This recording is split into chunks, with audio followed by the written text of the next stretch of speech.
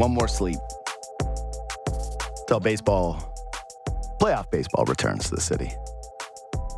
It's the good hour. JD Bunkus and Ben Ennis from Fan Drive.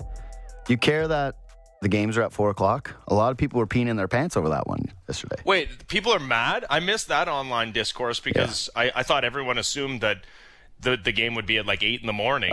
And I thought that would be like, people would be celebrating in the streets that it was like almost 7 o'clock, like 3 hours before 7 o'clock. Major League Baseball values the Toronto Blue Jays and Seattle Mariners more than the Rays and Cleveland Guardians. Yeah. Shout out. How about that? How about that one? Baseball fans, Guardians, Tampa Bay Rays. How many people do you think watch Tampa Bay Rays games on TV? Like 14? You know what?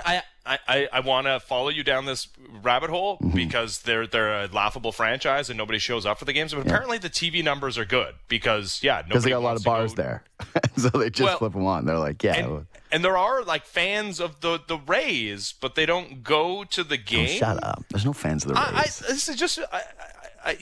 I'm not just going to accept. Dude, there's literally one guy. It's Dick Vitale. There's one guy who's a fan of the Rays that I've ever heard of. And don't you think if you were in Tampa and you found out that Dick Vitale liked the team, you'd be like, well, that's probably a smart move. Yeah, I would. 100%. That's the only draw is you want to be like Dickie V. And you go watch the Rays. No, ugly uniforms, just teams where you can never invest in a star player.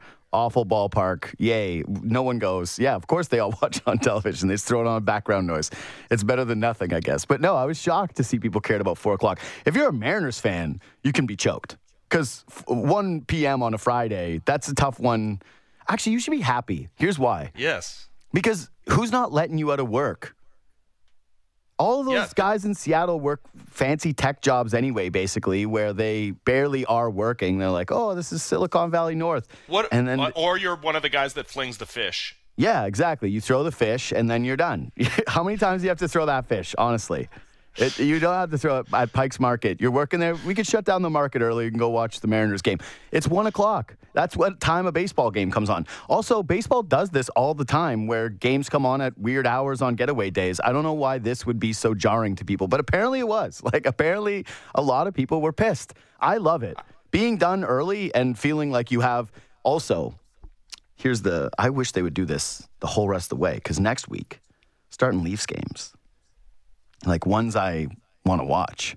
The real games, not just preseason catching 10 minutes here, 10 minutes there. Full game experience. They could just keep the Jays 4 o'clock, roll that to 7:30, start the Leafs. That's my dream. This is the world I've been wanting to live in. Yeah, of course, but we're not normal people. I wish all sports were played in the middle of the afternoon because we don't have normal jobs. I'm sure normal people who wear the 3-piece suit and they work for the man, wear not the us. 3-piece suit every day. That's too much. All right. They're not getting married at work. This isn't Peaky Blinders. Like a vest is a little much to be wearing. Dude, you can't jump to work in a vest. That's too much. Especially in the summer. Yeah, I love to think that someone listening to this right now is just sitting at his desk streaming this in his little vest. He's just sitting there. Vests are fine. What do you guys know about fashion? yeah, that guy. But that normie, of course, hates mid-day games because he works a normal job, and most people do work normal. That's why it's called a normal job. Yeah. But we work weird job. And obviously, I wish every sporting event was played at noon. I can't wait till we're out on our ass and we have no other skills, and all the normies are like, "How's that cool job going for you? How's that unique job going for you?" As we're, bringing back being the squeegee boys. Because what else can we do? Like, what skills do you have? 100%. It's if this all falls apart for us, I don't know. I don't know. No. Like you got to come up with an invention. Yeah. That's your first move? Invention? Yeah. No, you are not inventing anything. What are you inventing? My dream is I know the story of the Trivial Pursuit guys, and they used to work at a newspaper that were similarly like they couldn't have any other job, and they started Trivial Pursuit, and then they didn't have to work anymore. So I don't know if so all you're saying is you need to invent a time machine so you can go back in time and invent Trivial Pursuit.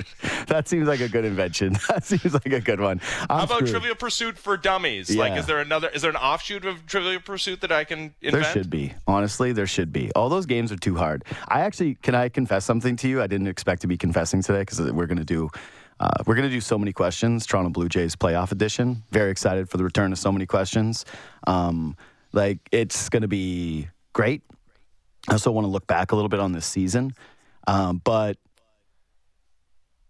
I'm intimidated to go to trivia because I like to purport myself as a reasonably smart guy, right?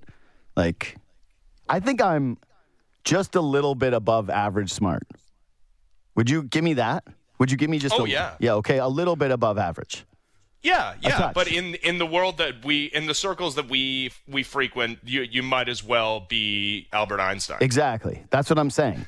So I can't pierce the veil of that by going to trivia and having actual quiz people just dominate the entire time out there. Like, I think I would choke even in sports trivia. I don't even if it was catered to me, they could do the dumbest type of trivia that I feel the most confident in, and I think I would choke. And so I'll do anything before I'll go to trivia. Trivia is the last place that you'll find me.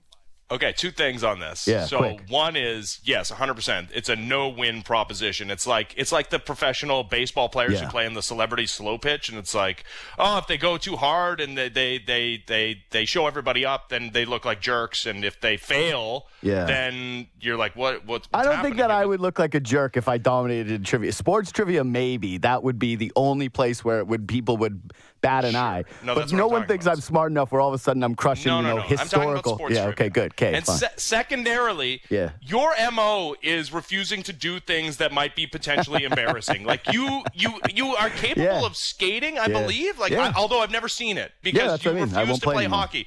There's been plenty of opportunities to play in like charity games and shinny, and you just because you aren't going to play goalie. When have you ever invited me to play shinny? Well, theoretically, you've been invited to play shinny. Yeah, theoretically. I have been many times. No, you're right. If I'm not good at something, I don't want to do it. It's a real golf. I'm trying golf. But I'm trying to change that. That's really, and I've been trying to change that for a long time. I'm trying to be more vulnerable, and I'm trying to be more open-minded to the fact that no one cares about anything I'm doing, and that I'm just irrelevant, and it's just do it. It's only you blocking you from you. That being said, no. It's harder for me to do stuff that I used to be decent at and then now stink at, and that's why hockey's full retirement. I'll never come out of retirement. But here you are doing a radio show every day. So, I don't know. Okay. That was poorly timed.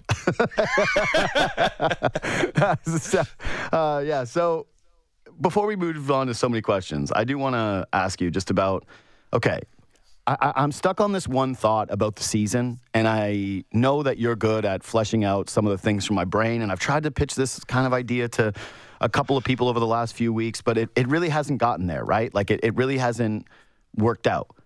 The Jays won over 90 games. And they, by all accounts, if you would have told anybody at the beginning of the year, hey, they were going to win 90 games and they were going to be the number one wild card and they finished behind the Yankees, no one would look at that really as a disappointment, even though they were second in World Series odds, behind only the Dodgers, right? But this season has been so hard for me to evaluate, and I'm going to ask you this.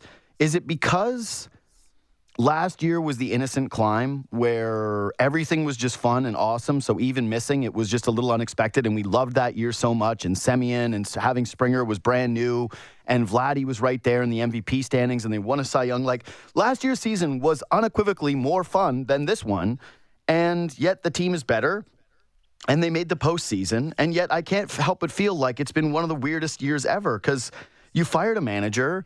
The people started to question the George Springer contract a little bit more. You lost Hyun-Jin Ryu completely and entirely. There were obviously two bad free agent signings in Kikuchi and Berrios.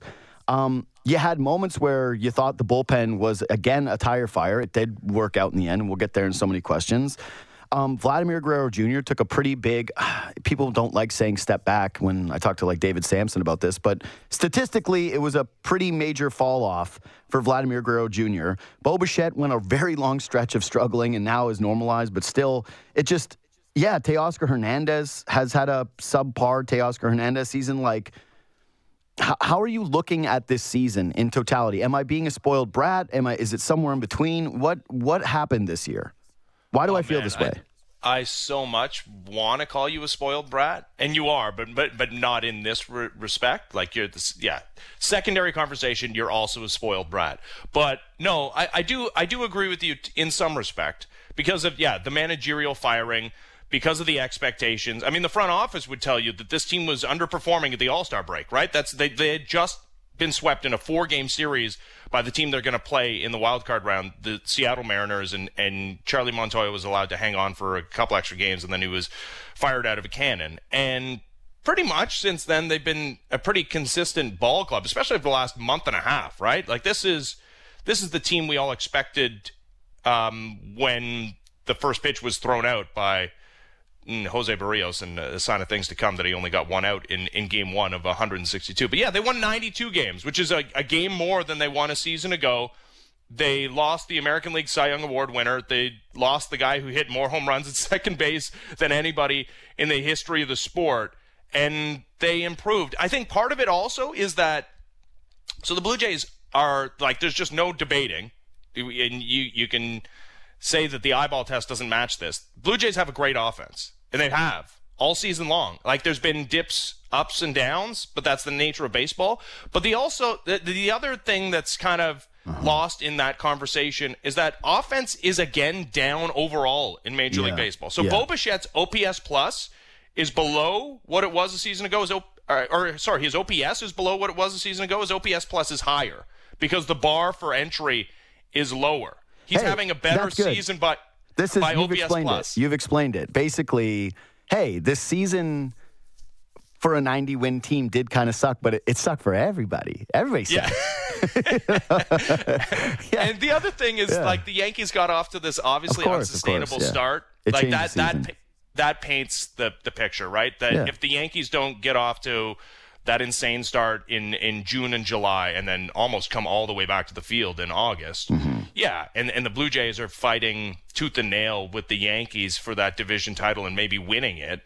Then it's a different conversation because the division was never a realistic possibility for this team. It's strange because I've felt that way essentially the entire year.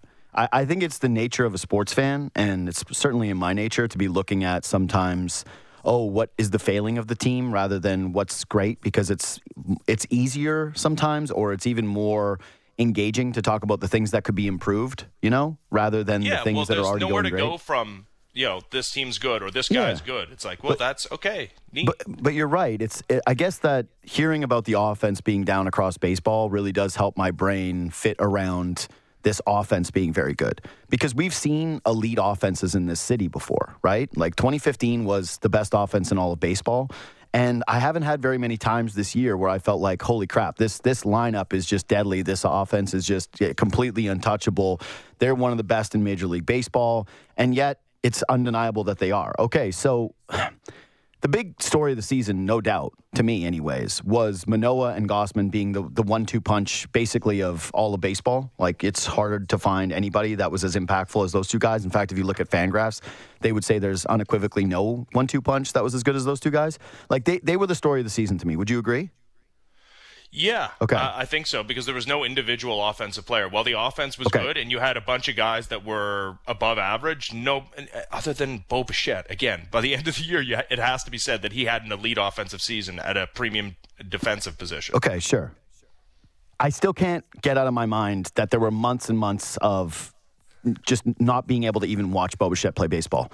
So as great as the last couple were, and as much as things normalize, and as much as that's just being a young player with dips, whatever, he is not the answer for me anyways to this question. And this is before so many questions. We'll get to it in a second, but this is my last retrospective on the year, okay? And some of this will change because the postseason is what matters. It's what we'll remember more than anything else, blah, blah, blah, blah, blah. So if we agree that Gausman and Manoah were the two stories of the season, right, or the story of the season in concert, what is the secondary story of the year for the Blue Jays? Because this was kind of hard for me to come up with. Wow, the secondary story. I have a good one. It has to be the offense that they are spread it out. Okay. If you won't let me have Bo Bichette, it's that they have a bunch of, and we went over this. I forget who wrote it for the website, but that the Blue Jays have among the most two-WAR players in all of baseball. Right, yep. Guys that are above average Major League Baseball players. The catcher, whoever it is, Danny Jansen, Alejandro Kirk. That's an elite offensive and, should be said, defensive player. Mm-hmm. Well, with Whit Merrifield, the way he's played at second base, that's turned into an above-average offensive player. Bo Bichette, we went over it at shortstop. Matt Chapman, despite a slow start, he's pretty much been what you expected out of Matt Chapman, a guy that hits bombs and works a count and takes the walks. We know the corner outfield guys, and I know you mentioned the George Springer thing. Like, he's basically got the same OPS as Vlad, right? And playing center field. So I think that last I checked, it was slightly. No, it's 814 to 816. Yeah. Yeah, it's basically the same. They're the same guy, and they haven't played the same number of games because it must be said that Vlad, he steps onto the field every day, right? Yep. Like this is that, and that's not nothing. That's a significant attribute. Availability, best ability, yada, yada, okay, yada. Cool. Yes, thank you, Mr. Cliche. I came up with that. Yeah, you did. Yeah, no, it's the offense. Like, it's not one individual guy, though. It's not like last year where it was Vlad hitting almost 50 bombs with an OPS of 1,000, right? Okay. It's just like there are no, especially with the way Whit Merrifield's hitting right now, there are no dead spots in the lineup. This is a meat grinder for opposition pitchers to go through. And look at the Mariners. Like, you got your Jared Correll, like you've got some guys that you can get out in that lineup. There's very few around Major League Baseball, and LA, they got pretty good one. There's a few, but in the American League, until the Blue Jays match up against the Astros, if that in fact happens, hard to say that anybody matches up. Yeah, like you said, against their 1-2, but also the depth of the lineup. Okay, so you're kind of right. Because this is one of the ones that I wanted to do. I won't even say you're kind of right. This is an opinion, whatever. I went to a similar direction to start. So I went to, and I'm using Baseball Reference because they actually have the best layout for this. And so it's a, whatever. If you want to quibble with Fangraphs or another website, whatever. I'm just going to use Baseball Reference's WAR, right? Their wins above average, right? Let's go over to this page. If you look at the Blue Jays across the board for their positions, this is their rankings. For first base, WAR, the Toronto Blue Jays, 5th. For second base, Toronto Blue Jays, 13th. Look at third base, Toronto Blue Jays, 9th. Okay, that's decent. Shortstop, Toronto Blue Jays, 14th. Left field, Toronto Blue Jays, 11th. Center field, actually, I'll just skip ahead and just do outfield all. Outfield was 11th, okay? Here's where they were special. Catcher and DH. The catchers, to me, were the story of the season. They were second behind only somehow Philadelphia, which I guess, Real Muto was put together an amazing season. I don't pay attention at all to the NL. But the catchers were special. Like Alejandro Kirk having a bit of a dip this year was one thing, but if you look at the other place where the Jays were in the top 3, DH. And guess who was DHing a lot of times? A catcher. And who was the story of the year when it came to the trade deadline? And who was the story of the year in terms of potentially pushing one of those guys out? And who got a look? And who is being discussed right now as someone who should be on the playoff roster? It's Gabriel Moreno. To me, the story of the season, the secondary one, it is the catchers.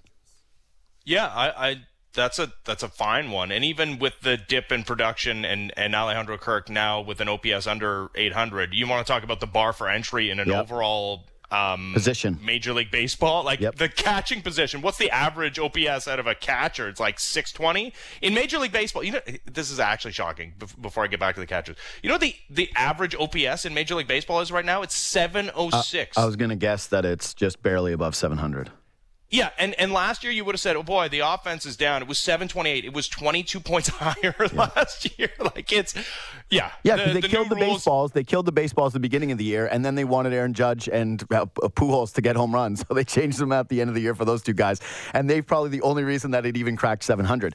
Anyway, I just think that Danny Jansen had one of the most overlooked seasons any Blue Jay has ever had. If he plays like 15 more games, people are talking about him in a completely different way. But he didn't, so whatever.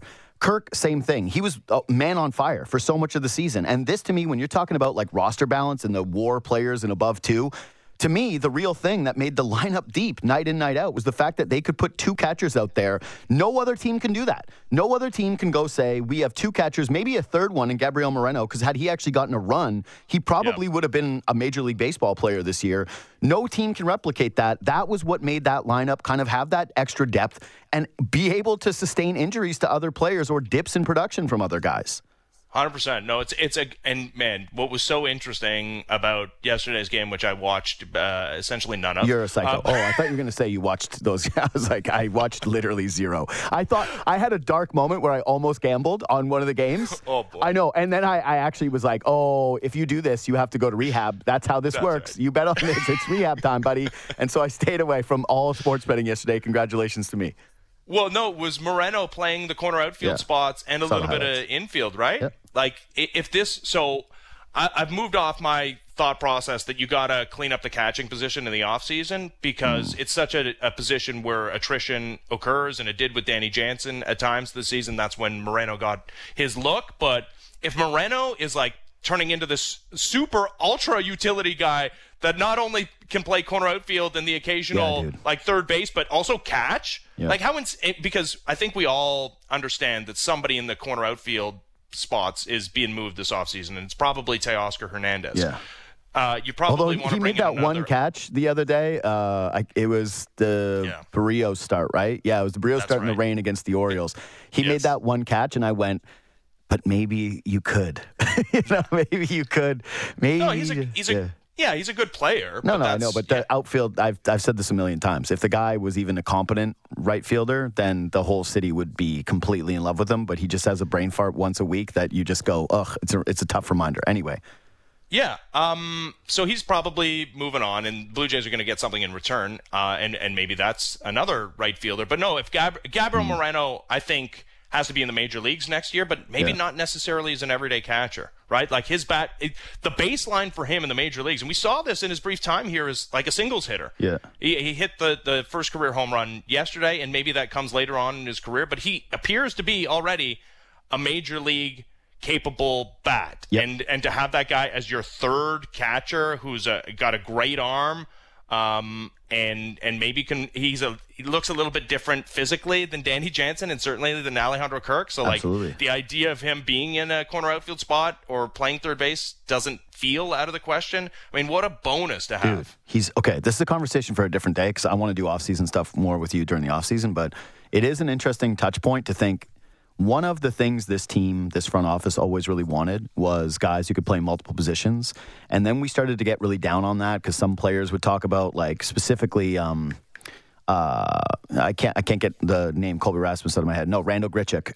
Randall Grichuk was talking about how it sucks to have to move. And there were a couple of guys, former Major League Baseball players, saying, hey, we overvalued the whole utility thing. It's actually better when you can just get in a groove and play your position. And we went, and especially when the defense was bad, right? Now you see stuff like, I don't know if Kevin Biggio will be here next year, but you just see a couple of guys on this roster now. Whit Merrifield, who's going to be here next year. Gabriel Moreno, who's going to be up with this club next year. You can start to see and start to envision like a couple of guys that are able to move around and play a couple of different spots and allow this team to configure themselves a little bit better for what they need that day. Anyways, up next, so many questions. But first, it's time for action, brought to you by DraftKings Sportsbook, an official sports betting partner of the NFL. Download the DraftKings app to get in on the action. Must be 19 plus, Ontario only. Please play responsibly. Pete, not here today, actually sick, not fake sick like Joe was last week. Joe took a fake sick day on second week of the job. I was sick. Yep, I was so sick. You say. I saw pictures of you on Instagram at a party like 4 hours Disclaimer, after. that was my graduation. It's his second week of work, and he's going. That was my college graduation. Yeah, I went to get my diploma. Hey, sure. What do you go to college for? Is it to get a job? Which one of those things do you think? Well, yeah, exactly. So maybe get your priorities straight. Little graduation party versus your actual job, Joe. Anyways, today is pick prop parlay day. Easy one for me. Quick one for me. There's no Jonathan Taylor in this game. That means Nyheim Hines is going to tout the rock. I got a little stat for everybody here. I love this Nyheim Hines one tonight. In games, he's played 50% of the snaps, which is 10 games. He's averaging 7.5 carries for 26.5 yards. That's not very impressive, but he's averaging almost over 6 catches on almost 8 targets for 44 yards with 7 touchdowns in those games. So my pick for this parlay tonight is going to be over 27.5 receiving yards for Nyheim Hines. I think that's the way they get creative. I think that they end up checking the ball down. And yeah, if you just look at his career average, this is almost, this is about 15 yards under where it should be. And so I think there's a ton of value on this one. So grab it now. What do you like, Joe? So that's a great stat, JD. I'm going to have to try to one-up you with my stat. It may not be as good, but... Well, don't set it up like that. Well, okay. It's going to be better then. Here, I'll set it up like that. Matt Ryan, since December 7th, 2017, he's played 6 Thursday night football games. He's thrown a pick in every single one, 10 in total. And he has 5 in his first 4 games this season. No Jonathan Taylor, as you mentioned. They're still going to run the ball, but I think he's going to have a couple more throws, giving Denver more chances to intercept. Their defense has proven to be good, not necessarily with interceptions. They more force, take the ball away. But I think tonight, Matt Ryan over 0.5 interceptions, minus 145 on DraftKings. It's looking good to me. Matt Ryan's going to throw a pick, maybe 2. He has, like I said, equal interceptions and touchdowns in his first 4 games. So listen, you can get me to fade Matt Ryan. I've been fading Matt Ryan for the last 4 years. I'm a Saints fan. I've been fading him for 10 years. Falcons fans have cried, and now Colts fans cry too. Shout out my buddy on Twitter there, Jake, who maybe you should delete some tweets about me and parlays that win because I fade your team, Jake. Maybe, just maybe. There was one other bet that I liked, but... Okay, well, we'll get it privately. We'll get it privately. We got to go. That was Time for Action, presented by DraftKings Sportsbook, an official sports betting partner of the NFL. Download the DraftKings app to get in on the action. Must be 19 plus. Ontario only. Please play responsibly. Quick break. Then, in addition, the return of So Many Questions with Ben Ennis. Sportsnet 590, The Fan.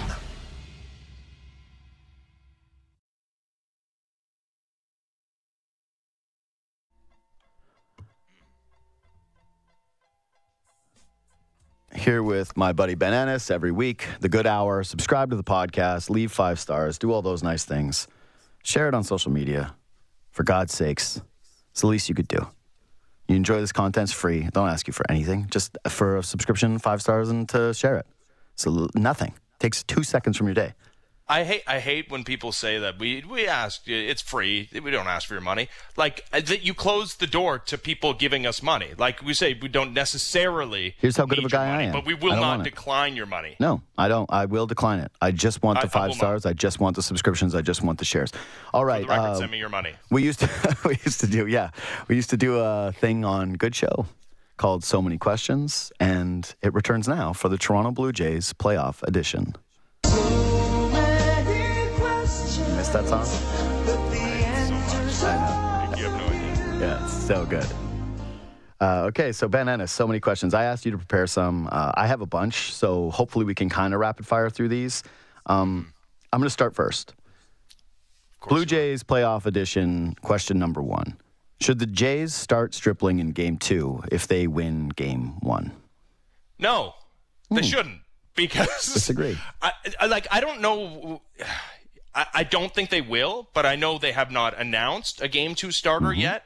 And I guess everybody's wheels are spinning that if they win Game 1 with Manoah on the hill, that you put him in your back pocket, old Kevin Gossman. And if there is no Game 3, then lo and behold, here he is starting Game 1 of the DS. What a great deal that is. That's insane. Like, in all of pro sports, I think, should have learned by now never to look ahead. You win the game that's in front of you. And I know it's not like you're punting on Game 2 by starting Ross Stripling, but you're not giving yourself the best chance to win the game. So you know who you're starting to give yourself the best chance?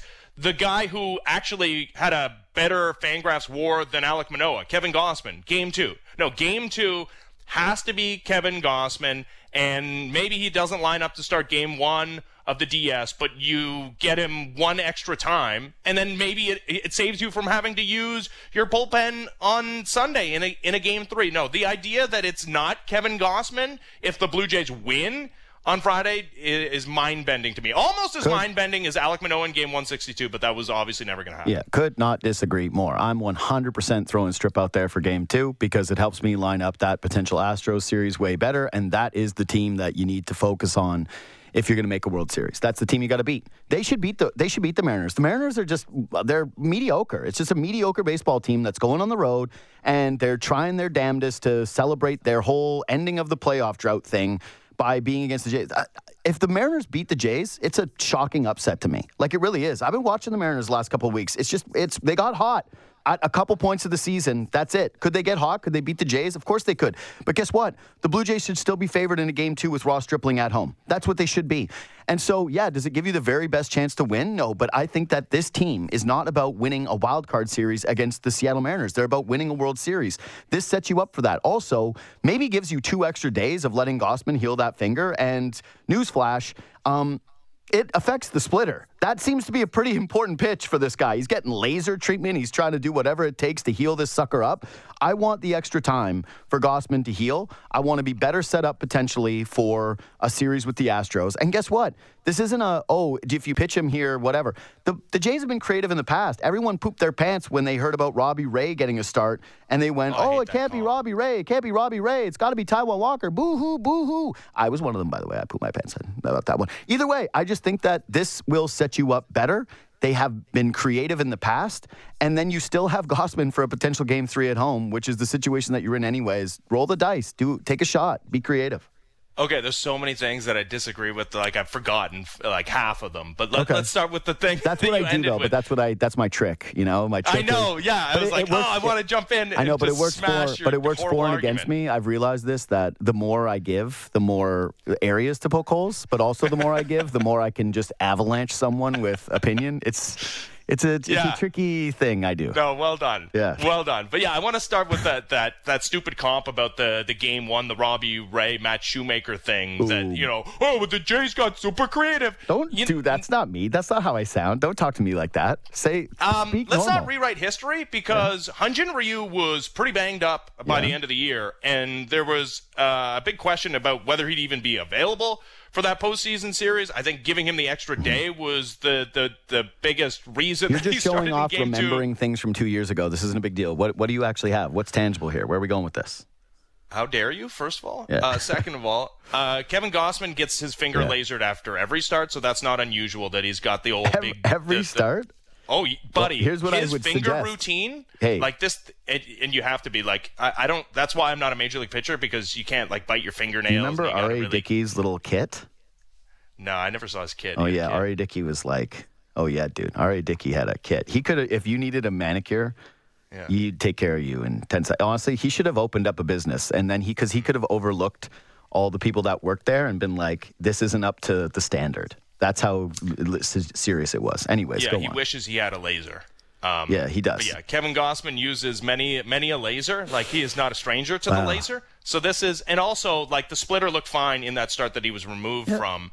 And apparently all healed up, ready to go. But this whole idea that the Astros are the team you need to focus on. You got to focus on the Astros. That's how you win a World Series. This is 2 impressions of me that have been completely off. And also, I've never sounded like that once. I don't know why I was Keanu Reeves and You're Bill Sean and Penn from like, I was like, it's either Keanu Reeves or it's Sean Penn in Fast Times. But okay, go on. Anyways, no, you have to, you know who's going to keep you from winning a World Series? The team that you face on Friday. Like, you have to win that series. And You're I'm literally with you. I agree deep analysis, that the Blue Like, Jays... you can't think about anything beyond that. You're like, we're not looking past the opponent in front of us, pucks in deep. Yeah, it's okay. I got you. You're very simplistic. You're very simple-minded. It's fine. Yeah, but this is a sport that, at the best of times, in a 1-game or even a 3-game scenario, Blue Jays were swept by the Angels. Yeah. Right? Like, in recent memory. For sure. 3 games. Came off like one of the best road trips in franchise history through New York and Boston, and then stepped on home soil and couldn't beat the horrible, horrible Angels in 3 straight tries. Yeah. Like, you have to do everything within your power to eliminate the randomness that exists in a 9-inning baseball game. And you admitting there that starting Ross Stripling in Game 2 does not give you the best chance to win a baseball game is all, like, that's it. That's the end of argument. I just want to start a guy that has every opportunity to win every baseball game you can against the first team that you have to face. I think that Ross Stripling has proven that he can pitch in that game and you still feel like the favorite. And if you still feel like the favorite in that game, then I'm good with it if it helps your World Series chances. Anyways, this is so many questions, not just one question, so I want to keep it moving. Would you have one for me, or do you want me to go again? Yeah, no, I'll give you one. Okay. Let's keep it simple. Is John Schneider's future dependent on this playoff performance? No, he's locked into his job. In fact, I just sent you a statistic about John Schneider. And I like this question because I was actually going to write this one down for you. But John Schneider has as many wins in the season now as Charlie Montoyo had. And except for Montoyo went 46-42, Schneider went 46-28, .623 winning percentage, 101 win pace. I don't think that Charlie Montoyo was the sole reason for why this team struggled out of the gate, but I do think John Schneider has mattered. I think that he's resonated. I think that he's been creative. He's one of those guys where he has just had the right touch for what the team has needed at different points this season. And I would say that in a world where, unless you're presenting me with, hey, Terry Francona is going to come here, then I am not really interested. So, yeah, I don't think that there's another manager that would fit better with this team right now. He's proven himself to me. It would, even if, like, think about it. Kevin Cash made the worst decision ever trusting that computer in a World Series a couple of years ago. He's not gone. They kept them, so I'm keeping Schneids. Schneids is my manager for next year. That's right. I called him Schneids, and all cringy like that. Yeah, no, that's horrifying. Yeah. And I wish you hadn't done that. But I did agree with you. Okay. For all the reasons that you outlined, and yeah, the things that we've evaluated as outsiders that we thought would be real, and now they're maybe manifesting themselves on the field. But also, secondarily, is that this front office, you only have so many managerial changes, right? Yep. In your arsenal. And if you make that move, even though it's not a firing, because presumably that's I think what Ross Atkins was referencing a couple of weeks ago when he said that, yeah, John Schneider is a long-term fit. It's like, if he's not the manager, they're going to try and keep him in the organization. But imagine. Would you do it for Terry though? Would I? Yeah. Terry's not leaving. He's the Wolf of Wall Street. I don't know if I was the first one to raise the spec. That's why I'm asking you. I said it, and I did it, and I saw you make a face, and so I'm just asking, would you do it for Terry? I in that way, I kind of am evaluating John Schneider in the postseason because, yeah, if there's some moves that go awry, like we know Terry Francona can win you a World Series. All right. Yeah, and I don't necessarily know that he's 100% going back to Cleveland. His contract expires at the end of the season. I keep asking around if anybody has any inside knowledge about the Terry Francona thing, but obviously this front office loves him, and who wouldn't? The guy's headed for the Hall of Fame. I wouldn't, because of the institutional knowledge that John Schneider has, right? Yeah. Like, because of the history with Vlad and Bo, and that apparently is not just a thing that people talk about. It's affecting the play on the field, that he can bat Bo seventh, and then, a month later, he's the best hitter in baseball. Yeah. Let's keep it going. All right. Is Whit Merrifield the everyday second baseman, regardless of Espinal's health and pitching matchup? Yeah, there's absolutely no question about this in my mind, and I think we're probably going to agree on this as well. This is a guy that was an all-star last year.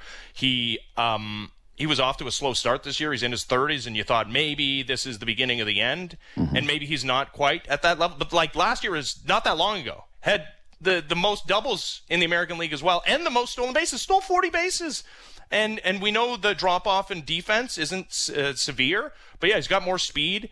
The ceiling is way, way higher with Whit Merrifield, and we see the confidence emanating out of him the last couple of weeks.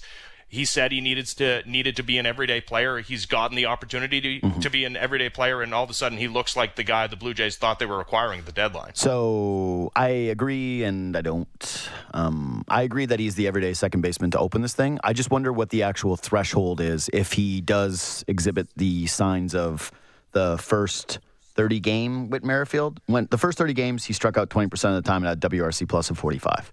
And yeah, it was spottier play, and so I think that there is a real case to be made for the consistency. I also think that he's just an incredibly smart baseball player, and I was talking about this the other day about how his base running and just the decision-making that he has could totally swing a game. And it has swung games for the Toronto Blue Jays this year, sometimes in controversy, but either way. I think Whit's the guy. I think that he's earned it, and I'm not going to just say already that I'm ecstatic about that, him being the everyday second baseman next year, because, again, the age and some of the signs and the streakiness, the on-base stuff, but either way, he's been red hot. I don't think there's any question about it. Do you have one for me? You want me to go again? Yeah, I can go. Go. Does this series decide who won the Robbie Ray divorce?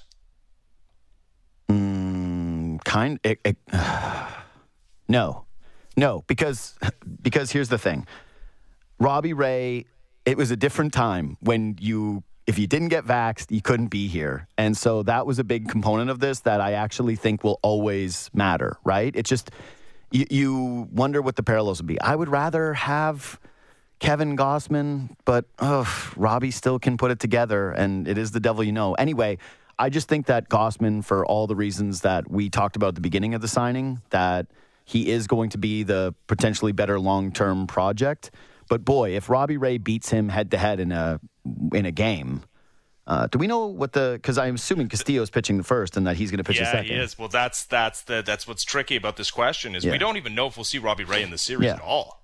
Logan Gilbert is presumably going to start Game 2. The Blue Jays have handled him pretty well in a couple of I would starts. Not start Logan Gilbert in Game 2 over Robbie Ray. I would be 100% starting Robbie Ray unless they're thinking about if they're up in a series mentality.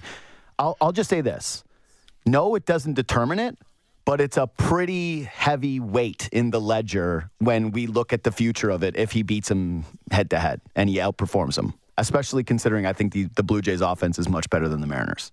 Well, I mean, that's for the narrative. That's the only way I'm rooting for Kevin Gossman to start Game 3 is if it's Robbie Ray against Kevin Gossman, and it would be pretty hilarious, amazing to see those two guys face off in a winner-take-all game. Sexy. And in that scenario, it would be pretty hard to say that if Robbie Ray shoves and throws a shutout, and Kevin Gossman gives up 4 runs in 5 innings, that the Mariners didn't get the better of the deal there. I know it wasn't a trade, but yeah, that they signed the right guy. Yep. And as far as the vaccine stuff, from my understanding, Robbie Ray would have gotten the vaccine if the Blue Jays ponied up.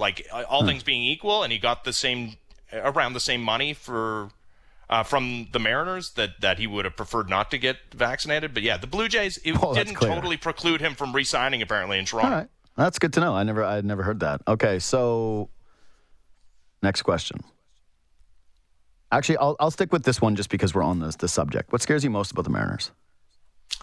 It's the bullpen. It's the pitching because it can't be the offense. Their bullpen right? has been. Yeah, I know. The ERA is top 5 though in all of baseball. Just saying, there's been some spots recently, even against the Texans, where they've blown some games wide open. Sure.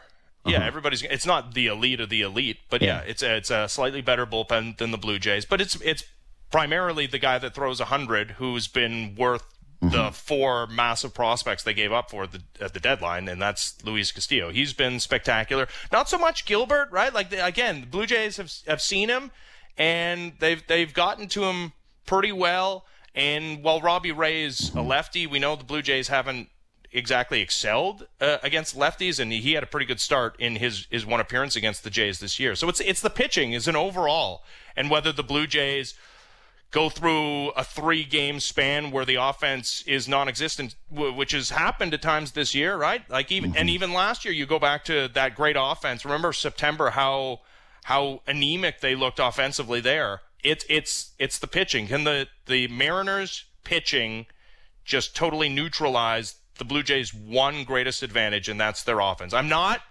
afraid, and this neither may am come I. back on me, but I know. I feel offense the same way. for offense, it's not team for team. Close. Team for team. I feel the Mariners have good starting pitching, and of course, anything could happen in these series is baseball. If you don't know that already, then you're probably not a baseball fan. This is the whole point of playoffs and why it was more meaningful to actually make them before there were all these wild card teams, is that you really were, once you were there, it was a good shot. You could beat anybody. Their starting pitching is scary. You mentioned their bullpen. They've been very good this year, but they have guys that I'm just, it's not...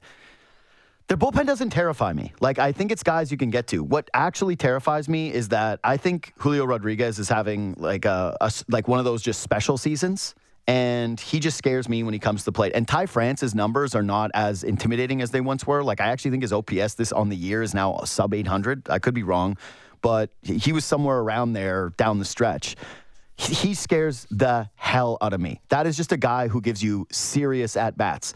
And if he comes up in a big spot in this series, I'm going to be what was the shaking in his boots guy? That Jose Bautista's cursed us on? I can't Ryan remember. Merritt. Ryan Merritt. That's it. I knew it was something like that because I had Merrifield in my head. Anyway, that's what scares me about the Mariners. I'm going to keep going just for this one because you mentioned the bullpen. Is there still nervousness with the Blue Jays bullpen? No, I mean until they give up a run in a crucial spot, then Yeah, well, who cares? Yeah, that's fine. I'm saying right now because since August 1st, Bass, Garcia, Romano have thrown 61 innings and their ERA is 2.51. And I'm kind of hard pressed to think about three guys that I've felt as good about in the Blue Jays bullpen for a while. Like that feels like a pretty damn solid trio. Yes, 100%. Now, the one thing I will say about Romano, and he said it, and it's proven out to be correct, is that extended periods of rest are not good for him. Like, this guy loves to throw. And the idea of him pitching yesterday and then not again until tomorrow, it's not forever. So it is important that he got into that game yesterday. But no, man, that guy should be... If the Blue Jays need him for 6 outs, he should be 6 outs, which, I mean, the idea that you're going to need even any more than those three high-leverage relievers, and then you maybe throw in the lefty Meza at some point. Like, I think the Blue Jays will be able to optimize those guys in this series. Yeah, I know Meza's been good this year, and at times he's been underrated, then times a little, I think, touch overrated, but he is still the guy in the pen that scares me the most. I wish they were a little bit better at bringing out a lefty. Rapid fire for me still. With the game on the line, 2 outs, down a run, there's a runner on. Who do you want to see at the dish? To me, there's no debate about this anymore. Same. But this is okay. But I know you're going to go different than me. But no, I'm not. Oh, you're not? I don't know. I think I don't know. It's amazing that you think you know what I'm going to say. I think I know. Can I guess what you think I'm going to say? Yeah. You think I'm going to say Alejandro Kirk, right? No. That's lunatic behavior. I don't think you're a lunatic. You're a smart baseball fan. I think you're going to say Bo. Yes. And that's not my answer. Yeah, no, I don't know how you can say anybody but Bo the way he's swinging the bat right now. And this is such a sport about, recency bias and hot streaks and how you're feeling at the plate and confidence. And also it should be said that, we all try to forget 2020, but Bo didn't have a hit in those 2 games. So he's still looking for his first postseason hit. Yep. I think it's got to be Bo. Okay. Well, I also believe in recent track record and getting hot at the right time, and that's why I'm picking George Springer. His last 14 days, he's got a 970 OPS. He's played 63 playoff games. But what's he ever done in the playoffs? Exactly. He's got 63 playoff games, a ring, an MVP, and he's got the second most homers in Major League Baseball in the playoffs since 2017. No, he's the guy. Like, he's clutch. He's done it before, and he's red hot right now, and he looks right. So, no, the answer is George Springer. He's my number one in the confidence rankings. Okay, last one. We got to keep flying. Do you trust Jose Barrios? No. Okay. What? Like, this seems pretty easy. Of course not. No, why would I trust Jose? I can tell. It's just so many questions. I was just asking. He's had a couple of good outings. He's been up and down. I was curious. Do you trust Jose Barrios? His last playoff start, by the way, was in 2020 against the Astros. So happens, and he only gave up 1 run over 5. But it's like he was so different then that who cares? Again, rapid fire. Gabriel Moreno. Siddle thinks he should be part of the playoff roster. Do you? I do, because so it would probably mean that you like can't have Jackie that. Bradley Jr. and Bradley Zimmer on the. I think you can leave Bradley Zimmer at home. Yeah, I'd leave Bradley Zimmer at home, and I'd carry the extra catcher. Yeah, me too. Did you have any other one for me? You want a rapid fire? Who's the non-regular most likely to have a huge moment? Tapia. Yeah, I've been on record for this forever. Rymel, I have it. Rymel Tapia is like when you have an anytime touchdown scorer bet and you pick the backup tight end and you're just sitting there waiting for that red zone opportunity where he catches over the fullback. And I think it's going to be Taps. I really do. Okay, that was so many questions with Ben Ennis. Again, this is the good hour. We're going to do this once a week. I'm going to have you come on Monday, by the way, to do this because it'll be after the series. So catch us on Monday. So subscribe to this podcast. Leave a 5-star review. Ben's already committed. We're going to go to the game on Friday together. Yeah, so hopefully we're talking about a Blue Jays series win, and we're previewing a series with the Astros on Monday. Yeah, that'd be a whole lot of fun. Can't wait to see you at the game on Friday. Absolutely, buddy. All right, see you down there. Subscribe, review, share. We'll see you tomorrow.